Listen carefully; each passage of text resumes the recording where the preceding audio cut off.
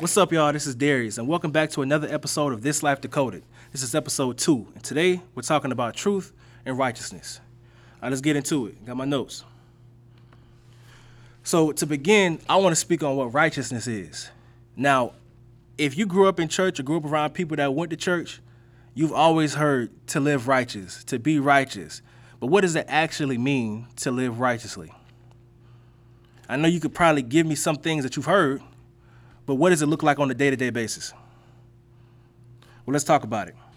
To live righteous, to have righteousness, to be righteous, is when you can consciously connect yourself to the truth.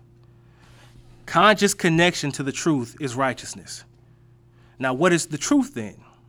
The truth is that we've never disconnected. The truth is that we've always been connected to God, always been connected to the divine source at every step of the way.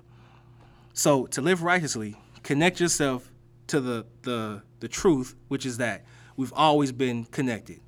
Well, if it's that easy, well, everybody's righteous then, right? Wrong.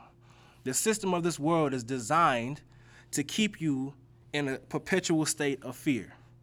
And in that perpetual state of fear, you lose the righteousness because you can't be righteous and live in fear at the same time. Because if you're connected, you can't connect to the divine mind in the first place. Even if you're saying you are, you're going to move as if you don't because you live with fear. And fear is direct opposition to what God is, to what the divine is in the first place, which is why he tells you that the prayers of the righteous, the prayers of the people that say, I'm connected, that none of this don't even matter, the prayers of those people, those avail. Why?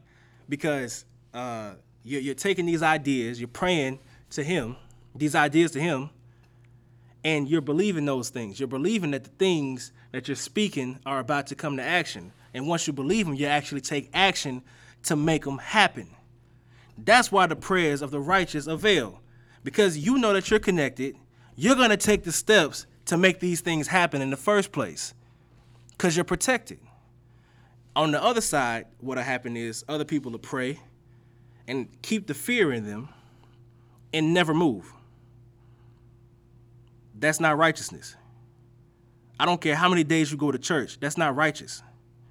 I don't care how many times you read the Bible. That's not righteous. Righteousness is the conscious connection to the truth. The truth is that we have never separated from God. We have never separated from the divine source, the source of everything. Never.